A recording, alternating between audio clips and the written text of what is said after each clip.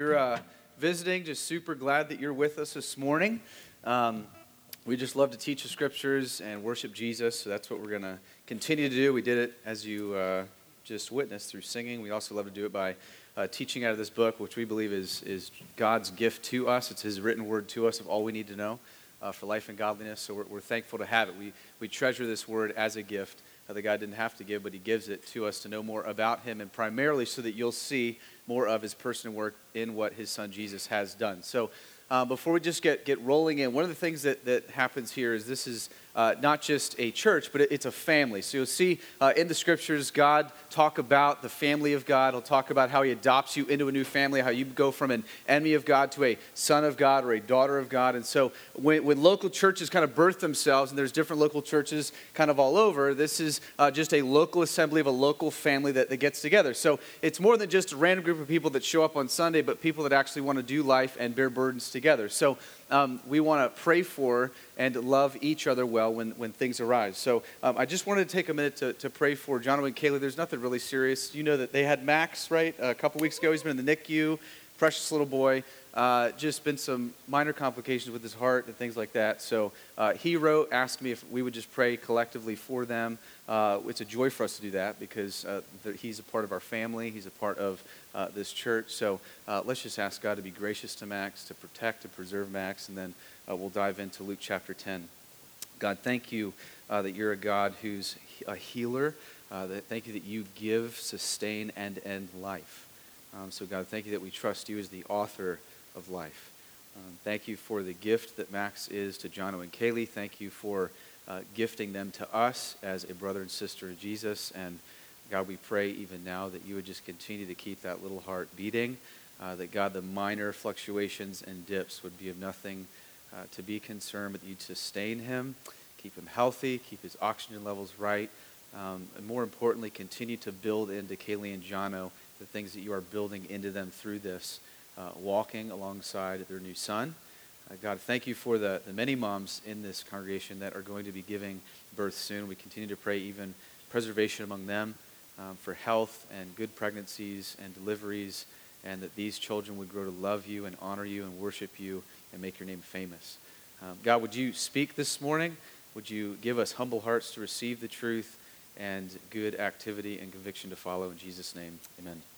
Amen. Luke chapter 10. Go to Luke chapter 10. There are Bibles in the back. If you don't own a Bible, please keep that. That's our gift to you, just so you can study along with us. We've been going through the gospel according to Luke for the last, actually, we're going to hit a year, I think, in like 2 weeks. I can't believe it's been a year in Luke. And we're finally Luke 10. We're in Luke 10 this morning. I'm glad you guys are still alert on Sunday and hungry and eager to learn. I hope you've been as encouraged as I've been just walking through this beautiful book, just hopefully us really getting a good kind of firm handle on the Gospel of Luke and what he's saying and his purpose in writing. And we said last week, Luke chapter 9 is a big chapter, which we just wrapped up, which is basically the big door hinge of Luke, which is him turning his face towards Jerusalem. So all the while we've been looking at his arrival. We saw the announcement from the angels to the shepherds, to Mary, to Zechariah. We saw John the Baptist make the announcement of Jesus as he kind of comes in as the itinerant preacher leading up to Jesus. And so Jesus comes, then continues to announce that he's here. We see him get up and give his first sermon in Luke chapter 4 out of Isaiah, and he kind of talks about how he's here for the spiritually poor, the spiritually blind, the spiritually oppressed by sin, who realize that there is nothing they can do to enter this kingdom of God, this language we're going to keep hearing, and it can only be done through a preserving work, a work that he will do in the future when he's giving this sermon of his death and resurrection. So we've just been watching Jesus heal, raise to life, cure. He's basically announcing that the kingdom is here. And so now what's happening is he's turning his face towards Jerusalem to die. Okay, so the tone of Luke gets a lot more somber, a lot more serious. There's more hatred that's going to bubble up, more volatile nature of the Pharisees, religious establishments. So you're going to see that shift happen and keep happening. And so this morning it's funny it being Palm Sunday, this Palm Sunday, for those of you that aren't aware of that, it represents basically the Passion Week of Jesus. It's his last week of his earthly life where he will ultimately go to Jerusalem. He enters the city on Palm Sunday, and then on Good Friday, he is carried to the cross, and then he is risen from the dead on Easter Sunday. So awesome that we land today in Luke chapter 10 on Palm Sunday, because this is where he's going to commission and send out the 72 as he sets his face to Jerusalem, letting them know that he's arriving. Okay, let them know that he's coming. And so it's a beautiful text, and I think it will bring some also serious encouragement and challenge as well. So this whole commissioning, I think, goes through like verse 24. We're just going to go through verse 11, verse probably 12 this morning, and then we'll continue the rest after Easter. So here he is commissioning the 72. Let me just say this. Look, there is debate all over the map on whether it was 70 or 72. Okay, so you'll find scholars who, if you got like an NASB or King James, you probably have 70. If you got an ESV, the real standard version, the divine one, then you've got, the 72, which I believe is the right one. So here, listen, regardless, add to or take away to. You know what's encouraging? That he sends this many to preach the gospel. Okay, so let's just dive in. I want to get that out of the way. So the whole rest of the sermon, I'm going, I don't know, man. I think it's 70. Okay, so I don't know if it is. Go study, send me an email, and I'll delete it. Okay, so here's what we do. Ready? Let's get to work. Luke chapter 10, verse 1. Okay, after this, the Lord appointed 72 others and sent them on ahead of him, 2 by 2, into every town and place where he himself was about to go. And he said to them, the harvest is plentiful, but the laborers are few. Therefore, pray earnestly to the Lord of the harvest to send out laborers into his harvest. So Jesus pulls together the 72, and he gets the 12 disciples that were already with him. Then he got the 60 others that were learners and followers of Jesus. There were people actually joining Jesus who were true disciples. They believed his message. They believed he was the Messiah. They believed he was who he said he was. And so they joined ranks, and he sends them out. He's going to commission them to go here. And this is super common for the first century. Okay, you got when kings would kind of announce their arrival, what do? They send heralds out in front of them to tell everybody. Okay, so these are basically the heralds announcing that the king is here, like the king is arisen, the king has arrived, and so he's arrived in its fullness, right? Because it's Jesus, the king of the kingdom that they're announcing is here. He's present, he's on the earth. And so as Jesus is heading in and as he's making his announcement, he sends them out in twos. So he grabs these guys and goes, okay, you two go to this town, you two go to this city, you two go to this place, you two go here. And I think there's a lot of reasons he sends them in twos. I think the obvious one is in Deuteronomy, you have that's what validates a testimony. So if you got guys going to a village who are saying, hey, I saw him preach, I saw him heal, he's the Messiah, they're going, well, why should I believe you? Well, we've got two witnesses. I mean, we're testifying to this. This is validating our testimony. You also have probably, it's just efficient evangelistically, right?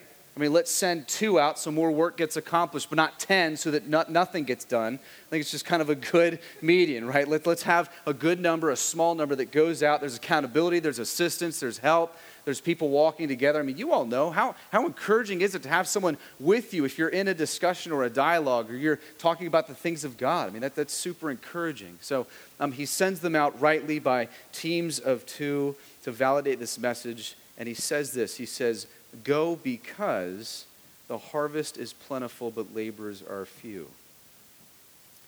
I think it's super important to notice here. Jesus says this before. If you guys remember, he said this back in Matthew chapter 9 when he sends the 12 out, before he sends the 72. And you guys are probably real familiar with this because if you grew up in church, like this was the only text you read before a missions trip. It said he looked out on the harvest and saw the sheep who were harassed and helpless like sheep without a shepherd, that he had compassion on them. Compassion's what drove Jesus to send laborers. And that word compassion is like deep aching in the bottom of your stomach. Like he ached with compassion. That's profound. I mean, he's sending out laborers, and it's not just to, hey, fix a bunch of people. He is aching as he looks out and sees people perishing apart from his own saving work. And he says, you need to go to the harvest because it's plentiful and laborers are few. Compassion drove Jesus in his evangelism. If you're going to tell people about Jesus, it starts in your heart. It doesn't start in how much you got your theological wallet, right? All the cards you want to zing out. I mean, I see this all the time where people are like, I don't really know if he's God. John 1. Okay, will you shut up? I'm just trying to have a conversation. I don't know if sin's really, Romans 3. And I understand that, right? I mean, you need to know how to answer people and give, but listen, my question always is, are you trying to persuade people or are you trying to punish people? Honestly, right? I mean, you got to do some serious heart work here because it's very easy to say, no, I'm doing this because why is it coming on that tone? Why? Everything about your demeanor, your posture, the way that you lay before them truth matters. They see that your heart aches that they don't know the saving work of Jesus. You can still say those things, but in a way that causes them to see the compassion and kindness of Jesus, right? So that's a great question for us to ask. I was actually thinking about that this week as I constantly run into that because I'm in a coffee shop writing, and what do? I'm a pastor. Well, there we go, right? I mean, now I'm in a conversation they either run from or they want to dialogue into. So it's something I was constantly thinking about. Am I just trying to just punish them and show how much I know, or am I genuinely caring for their soul and persuading them towards the living Christ? Now here's something we have to see, though, which I think adds to this. This is huge. What is the harvest, though? Because I feel like we picture the harvest as just this big field, and it's certain. It only really has to do with just the number of people. Go out into the harvest, right? Go out where you just see a bunch of people in this field and go get them into the kingdom of God. Now, in a sense, that's right, but you got to go to Joel, a book you love to read, Joel 3. Okay, he's a prophet. I'll put the text on the screen that gives us a window into this harvest. I think you see it in Luke 3 earlier. I think you see it in Revelation 14 later. But here's what this picture, the imagery Jesus gives is staggering. Luke 3, let the nations stir themselves up and come up to the valley of Jehoshaphat, for there I will sit to judge all the surrounding nations. Put in the sickle, for the harvest is ripe. Go in, tread, for the winepress is full. The vats overflow, for their evil is great. Multitudes in the valley of decision, for the day of the Lord is near in the valley of decision. You can see this, day of the Lord is near continually here, but the harvest is the final judgment. I mean, every time you see in the Bible the harvest, I mean, you read Revelation 14 and it is a terrifying text if you do not know Jesus. Where you'll see the imagery of a sickle and him coming down and harvesting. You saw it earlier in Luke 3 where he has his winnowing fork and he separates the wheat from the chaff. So here's what's happening. What drove Jesus to compassion is that he looked down the corridor of time and saw the final destination of people apart from the saving work of himself. That's what drove him. He's going, there is a harvest of, do you see the harvest that is headed towards eternal damnation? I mean, do you have that picture in your head? I mean, that's where he looked. That's where he saw. So what drove Jesus in compassion was not just a number of people, not just a harvest like a field. He was thinking of the harvest. He was thinking of the end-all harvest when the just judge of the earth, which is himself, would do right by separating those who know him into eternal glory and those who don't know him into everlasting punishment. So here, this is incredible. As you look through all of this, do you hurt in your heart for those far from God headed towards a wrathful end? How do you see people? How do you see souls? When you're just out. Are they just there to serve you and make much of you and do things for you? Or do you actually see them as a living, breathing person made in the image of God, who, apart from knowing what Jesus does and provides for them in the cross of Christ, will have wrath poured out on them and will be separated from God in eternal torment?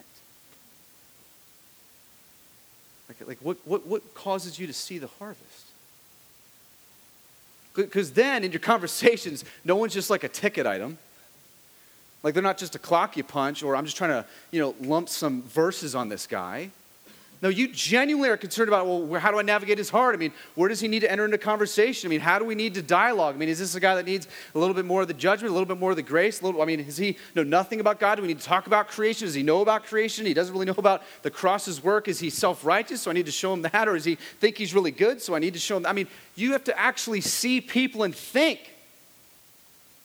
Not because you just want them as a ticket on it, because you see their ultimate end. You look down the corridor of time of people that you are around in your work, in your neighborhood, next to you as your neighbors, and you see their ultimate end. That's the harvest. And Jesus is going, man, we got few laborers. We got to get more laborers out, because there is that harvest that is awaiting. And so here's what I want to say too. If you are in this room and you do not know the saving truth of Jesus, or you have never leaned into and trusted in the saving work of Jesus Christ, did you know that God himself aches for you to know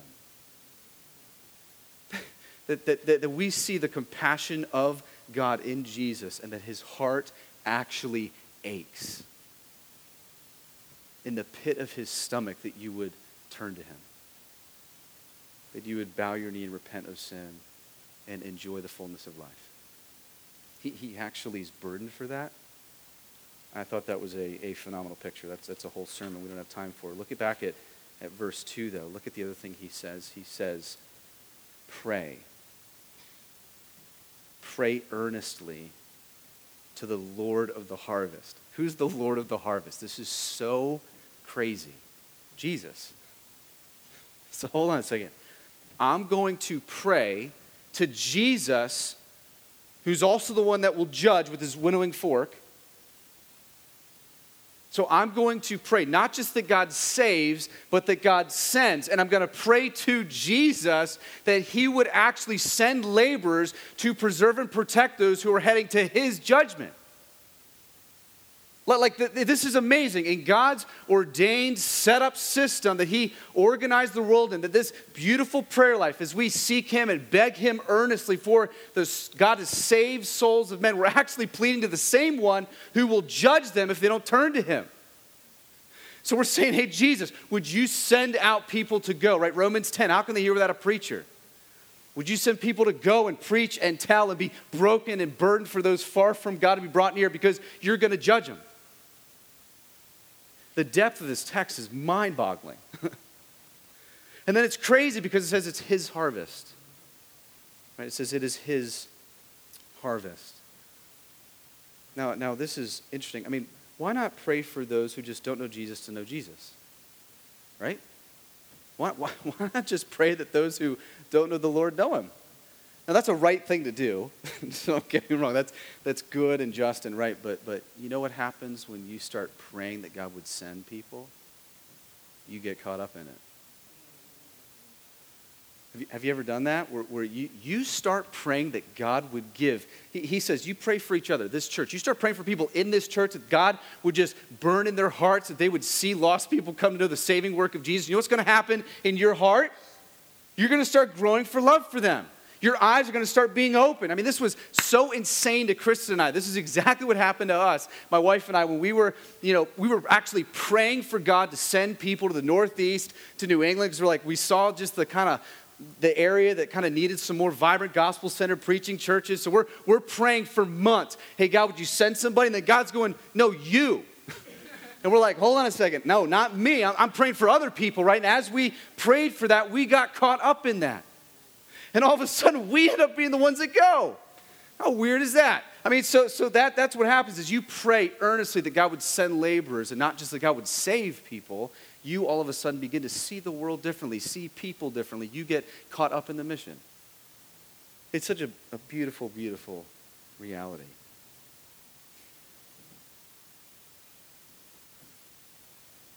So as you start praying, and this is interesting, I've had this a lot, you can identify.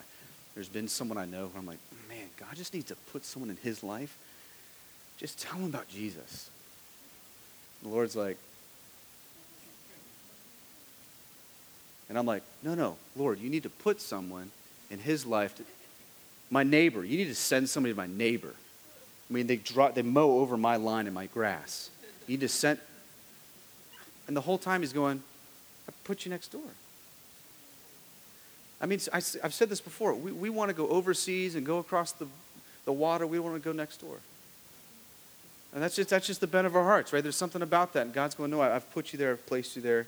And so here's what he says. We're going to see more of this roll out. He says, pray for people to go into this harvest, into this judgment day, to save people, rescue people, more to be burdened from God. But now, you 72, here's some tips as you go out. He's going to give him verse 3. Go on your way. Behold, I'm sending you out as lambs in the midst of wolves. Okay, not the best recruiting statement, but let's get it. Carry no money bag, knapsack, no sandals, and greet no one on the road. Okay, so Jesus says, hey guys, this is going to be great. I'm going to send you into the harvest. You're going to see people as those who are perishing apart from the saving work that is the kingdom of God. And as you go, listen, you're going to be like sheep among a bunch of wolves. Isn't that great? He's just saying, hey, this isn't going to be like Disney. You're not going to head out. You think you're like walking into Disney World and you're going to get just, everyone's going to love you, everyone's going to like you, everyone's going to receive your message. No, there are going to be people that say no thanks. Actually, be more people that reject you than receive it. Did you not know that there's a remnant that will trust Jesus? That actually, guys, probably the majority of people that you share your faith with will reject it? But if anyone receives it, it's a miracle. So you leave rejoicing?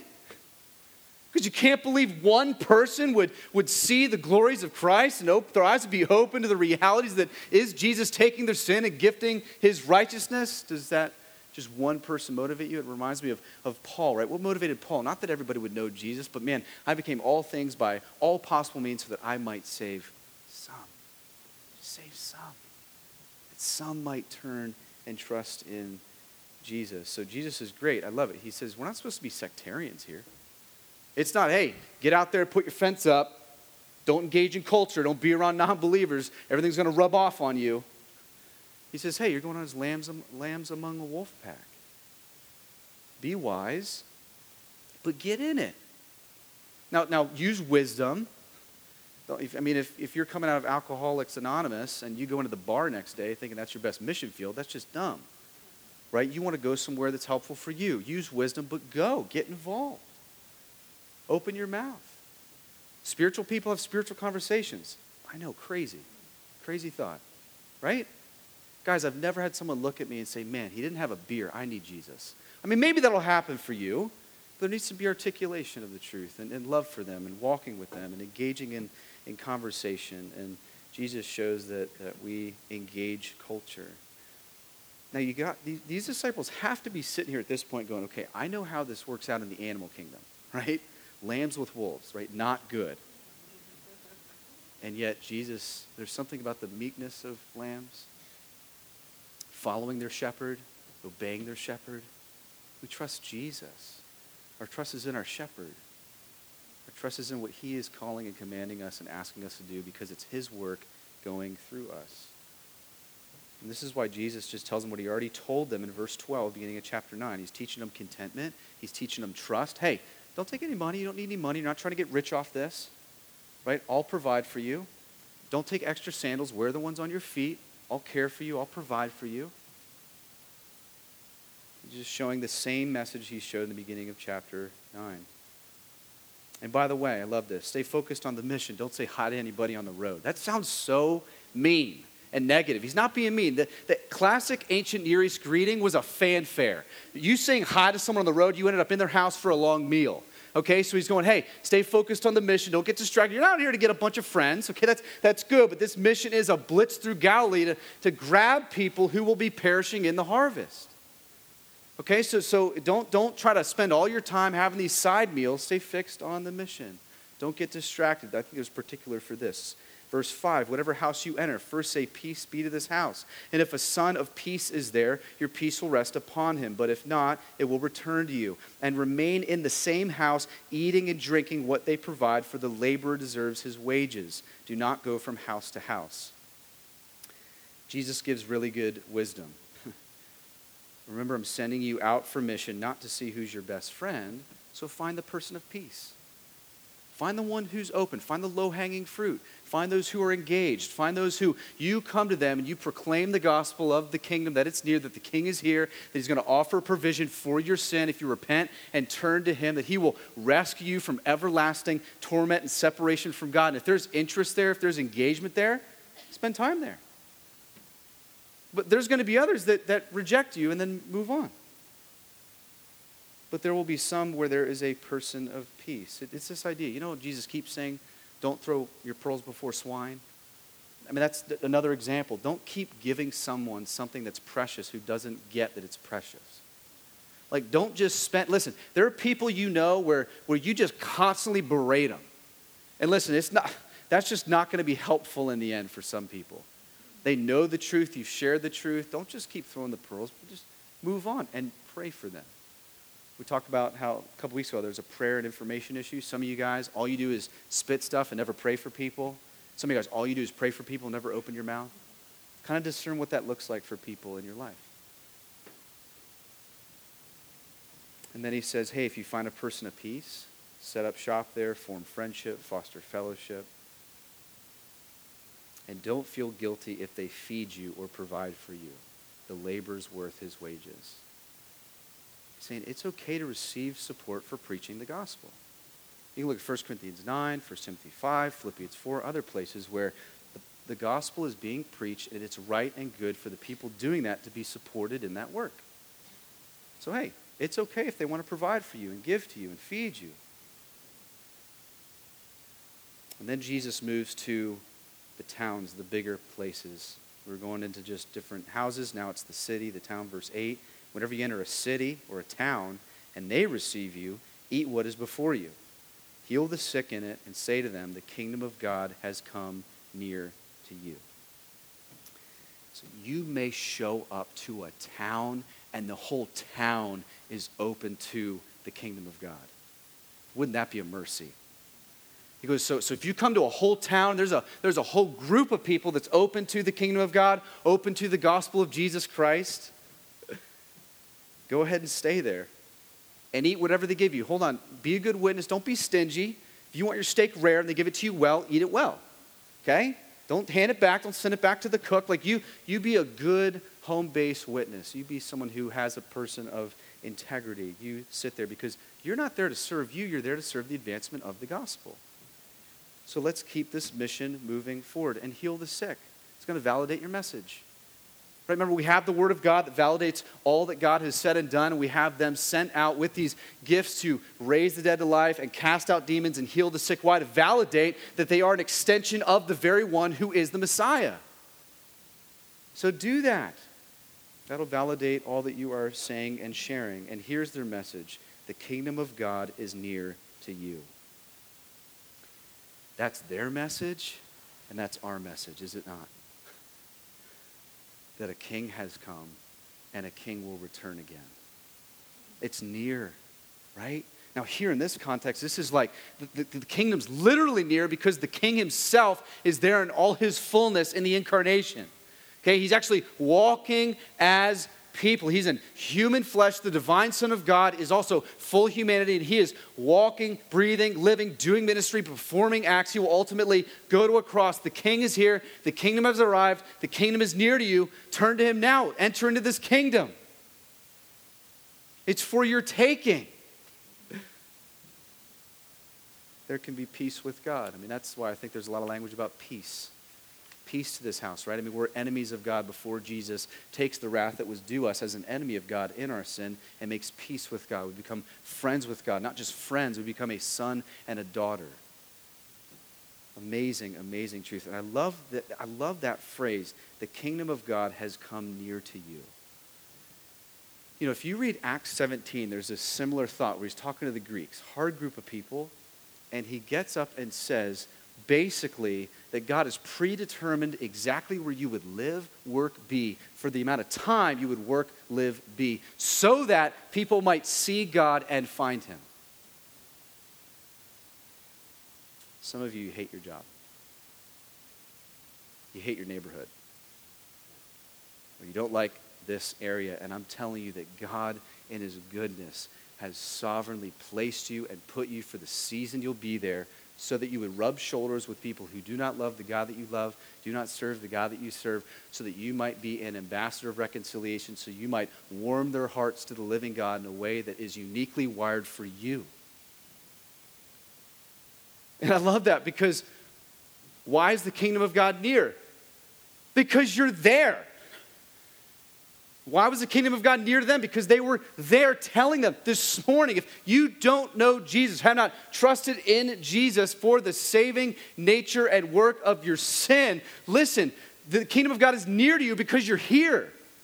That's God in his mercy calling you, wooing you, opening up your eyes, saying, hey, I'm putting before you the kingdom of God. I'm making it near to you right now. So that you might turn and repent and trust in a good, gracious, benevolent, eternal God that is good in all that he does. He is perfectly just in all that he does. He is perfectly loving in all that he does. He's perfectly wise in all that he does. It's a perfect kingdom with a perfect king. And he's calling all of us weekly into that as we're here. So you want to know why the kingdom of God is not far off to your neighbors? Because you're there. You want to know why the kingdom of God isn't far off in your hobbies, maybe where you're around specific people? Because you're there. You want to know why the kingdom of God's not far off in where you work? Because, you guessed it, you're there. You're there. He didn't ask, he would have told somebody else to do it. He would have grabbed somebody else. But you're there. The kingdom of God is near. Now let me just say something I believe is important. Some of us feel so discouraged because we think, I'm terrified, Mike. Man, my neighbor's the angry atheist. And if I open my mouth to them, they're going to say something that I don't know how to answer. I mean, I don't know where Noah's Ark is. Right? Like I don't know exact carbon dating. I don't know all this stuff. I don't know. Is it in Israel? I saw National Geographic the other day with some. I don't know. And you know what Paul said when he came into the Corinthians? He said, I didn't come with you with wise or persuasive speech. I came with you with a demonstration of the Spirit's power. What did he do? He just preached Christ and him crucified, and it was Jesus who drew men to himself. So here's the best thing you and I can do. I'm in this with you. Is just lose confidence in you and gain confidence in him. That's all I can say. And you know what one of the best things to say when you're asked something that you don't know the answer to? I don't know. Rocket science, right? If someone asks you a question that you don't know the answer to, you know a great answer is, I don't know. I know some of you got to be humbled by that because you think you have to know every last apologetic thing out there. Your systematic has to be in all A's before you can open your mouth. I'm telling you, listen, don't be discouraged by that. I have grown intellectually more in my faith by opening my mouth and having to answer questions saying, I don't know, than going to find answers and then being strengthened in my answers because the truth will do its work. You don't have to fear truth falling out on you. Okay, so someone asks you a question, be a good Christian and say, you know what, that's a phenomenal question. I have no idea. And just take a good dose of humility and swallow the pill. And please don't make up an answer, because then that's crazy. I got people coming to me going, yeah, I asked him and I told him this. I was like, oh, dear Lord, you told him, and I love you, but I mean, you know what I mean? Like, let's at least engage in that and talk first before you go launching these answers. It's better to say, hey, I don't know, why don't you come to church with me Sunday? Let's dialogue about this. Or, hey, let me go research that, or let me look into that, or I'll read one of your books, and you read one of mine. And I found so much fruit in that. I found so much growth and strengthening in what I believe is the truth through me knowing things after I didn't know them. Being able to say, I'll tell you, when I'm out as a pastor and someone asks me a question that I don't know, you don't think that's inwardly, you think I want to admit that? Don't you think that would derail all my creds? No, it actually wins their heart more. And then you start having honest conversation. You're not Jesus. There's only one. He knows all things. No one else will. But people that know more, you're not Tim Keller. You're not put in your list of your guy. You're not them. You're probably never going to be them. But let's learn. Let's grow. Let's walk. Right? Let's learn to have love for people, right? We just simply need the courage to enter into conversation because it is confidence in the shepherd, not in us as sheep, right? So here's the other piece, and this is where it gets weighty. There's peace for those who repent of sin and trust Jesus. Here's the other side, verse 10. But whether you enter a town they do not receive you, go into its streets and say, even the dust of your own town that clings to our feet will wipe off against you. Nevertheless, know this, that the kingdom of God has come near. I tell you, it will be even more bearable on that day for Sodom than for that town.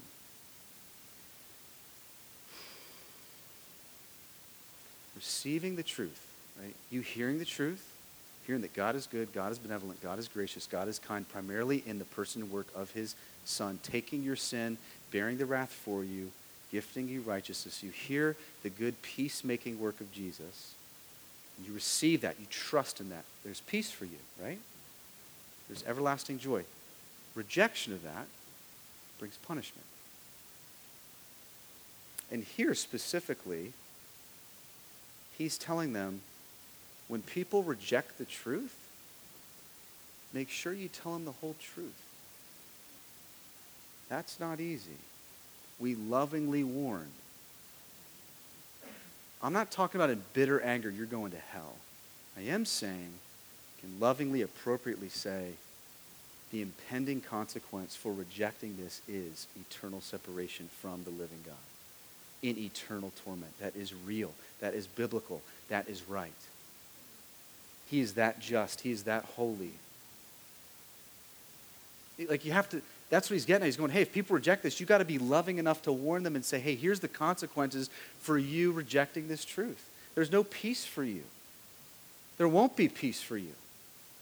There will only be punishment for you. And we don't condemn people, but we warn people of impending condemnation. There was a guy, I was working in Ridgewood, a coffee shop I like to go to write, and there was a guy I was seeing a good amount in there, and then eventually we started engaging in some conversation. He was interested in some of the stuff that I was writing, so I would kind of tell him, you know, the sermon this week's on this and this and this, and then eventually, a couple weeks ago, we got in a conversation about hell, right? It's always got to get there. Because I don't believe in a God who sends people to hell. So here's the crossroad. And I remember just confession of your pastor, I remember feeling in my stomach, I don't know if I can tell him that that's really true. Like there's got to be a way I can phrase this or say this. So he outright, we're meeting one time and he says, hey, so you're telling me that person, right? He's pointing at him. I'm going, don't point. Don't draw attention, right? I mean, come on, man. We're having a one-on-one right now. Let's easy, right? I mean, you see people do that happens, right? He goes, you're telling me that person right there, that's just innocent well, that's your first problem. We're not going to get into that. That innocent person that's just sitting there by themselves right now, that if he does not throw himself on this Jesus, he's going to hell. I could just feel in my stomach. Wanting to say, I know his heart, right? I remember thinking and I just said, yes, that's the truth. Like I can't withhold the truth of the impending nature of what that means. Like if you choose to reject this, yes, dust is against you. It's off your feet. It's not good. And this is why he says and relates here, and we're actually going to see more of this after Easter, which is weighty. He talks about Sodom. And he says, remember Sodom? Sodom was this wicked city, rampant, vile. I mean, even the word Sodom comes from the most vile, wicked activity you can perform. You got this guy named Lot that went in to tell them to turn to God. He's a gracious God. He's a good God. They rejected him. And one of the most intense fires came down and consumed and destroyed that city. And Jesus says, hey, remember Sodom? If you sit and hear the good news of Jesus and hear the gospel of the kingdom and continue to reject it, your punishment will be worse than if you never heard it at all. Jesus said it. I didn't say it. Like, if you're in this room and you keep coming and hearing the gospel of Jesus Christ and you keep rejecting it and you keep running to your sin and you keep rejecting Jesus and you keep suppressing the truth, did you know that the day of judgment is actually going to be worse for you? And he's going to get into this after Easter. He's going to list out cities. But here's what's wonderful. He says, nevertheless, the kingdom's near. Like, you can turn and repent now. Like, you don't have to wait for that. You don't have to keep suppressing the truth, rejecting it. You can turn and repent. The kingdom of God is laid before you. God's good, kind character is laid before you in the person and work of Jesus Christ. Turn to him now. But he's showing the longer you keep hearing the good news of the gospel and you keep suppressing it, did you know you're actually building up for yourself greater accountability on the day of judgment? That is so terrifying. So terrifying. And Jesus just lays it out. I love how honest Jesus is. He's ultimately kind, ultimately just in all that he does. Ultimately right in all that he says. And he just rolls it out. You will be held accountable eternally for your rejection of the gospel. And however that looks. Time-wise, lengthwise.